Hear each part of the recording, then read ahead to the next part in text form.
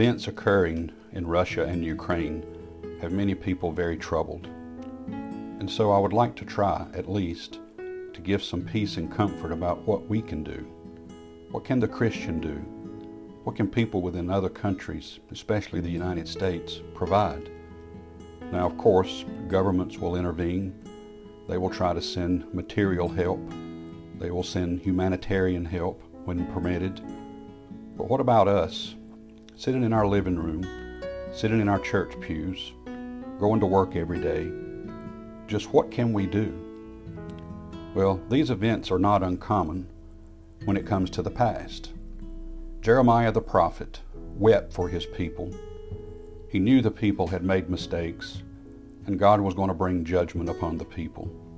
This is a common theme amongst countries and peoples when it comes to the Lord.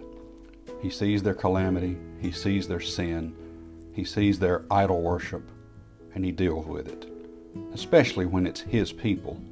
He desires for them to do right, but he also desires to punish those that are wrong.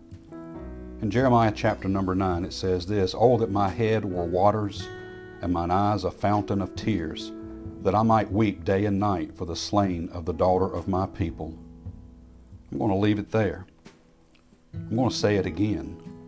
"Oh, that my head were waters, and mine eyes a fountain of tears, that I might weep day and night for the slain of the daughter of my people." Matthew Henry wrote this, "When we hear of the numbers of the slain in great battles and sieges, we ought to be much affected with the intelligence, and not to make light matter of it.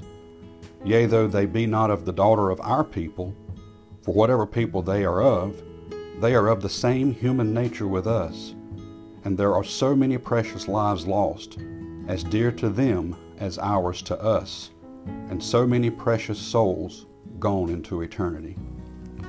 Matthew Henry is saying that one thing that we can do is we can weep before an almighty God for the people that are in distress. We can't go much further than that many times, but look at what prayer can do, and look at what we as a people can do if we'll open up our eyes to tears and weep day and night for those in trouble. That may be what we need to do. May God bless you, and have a wonderful day.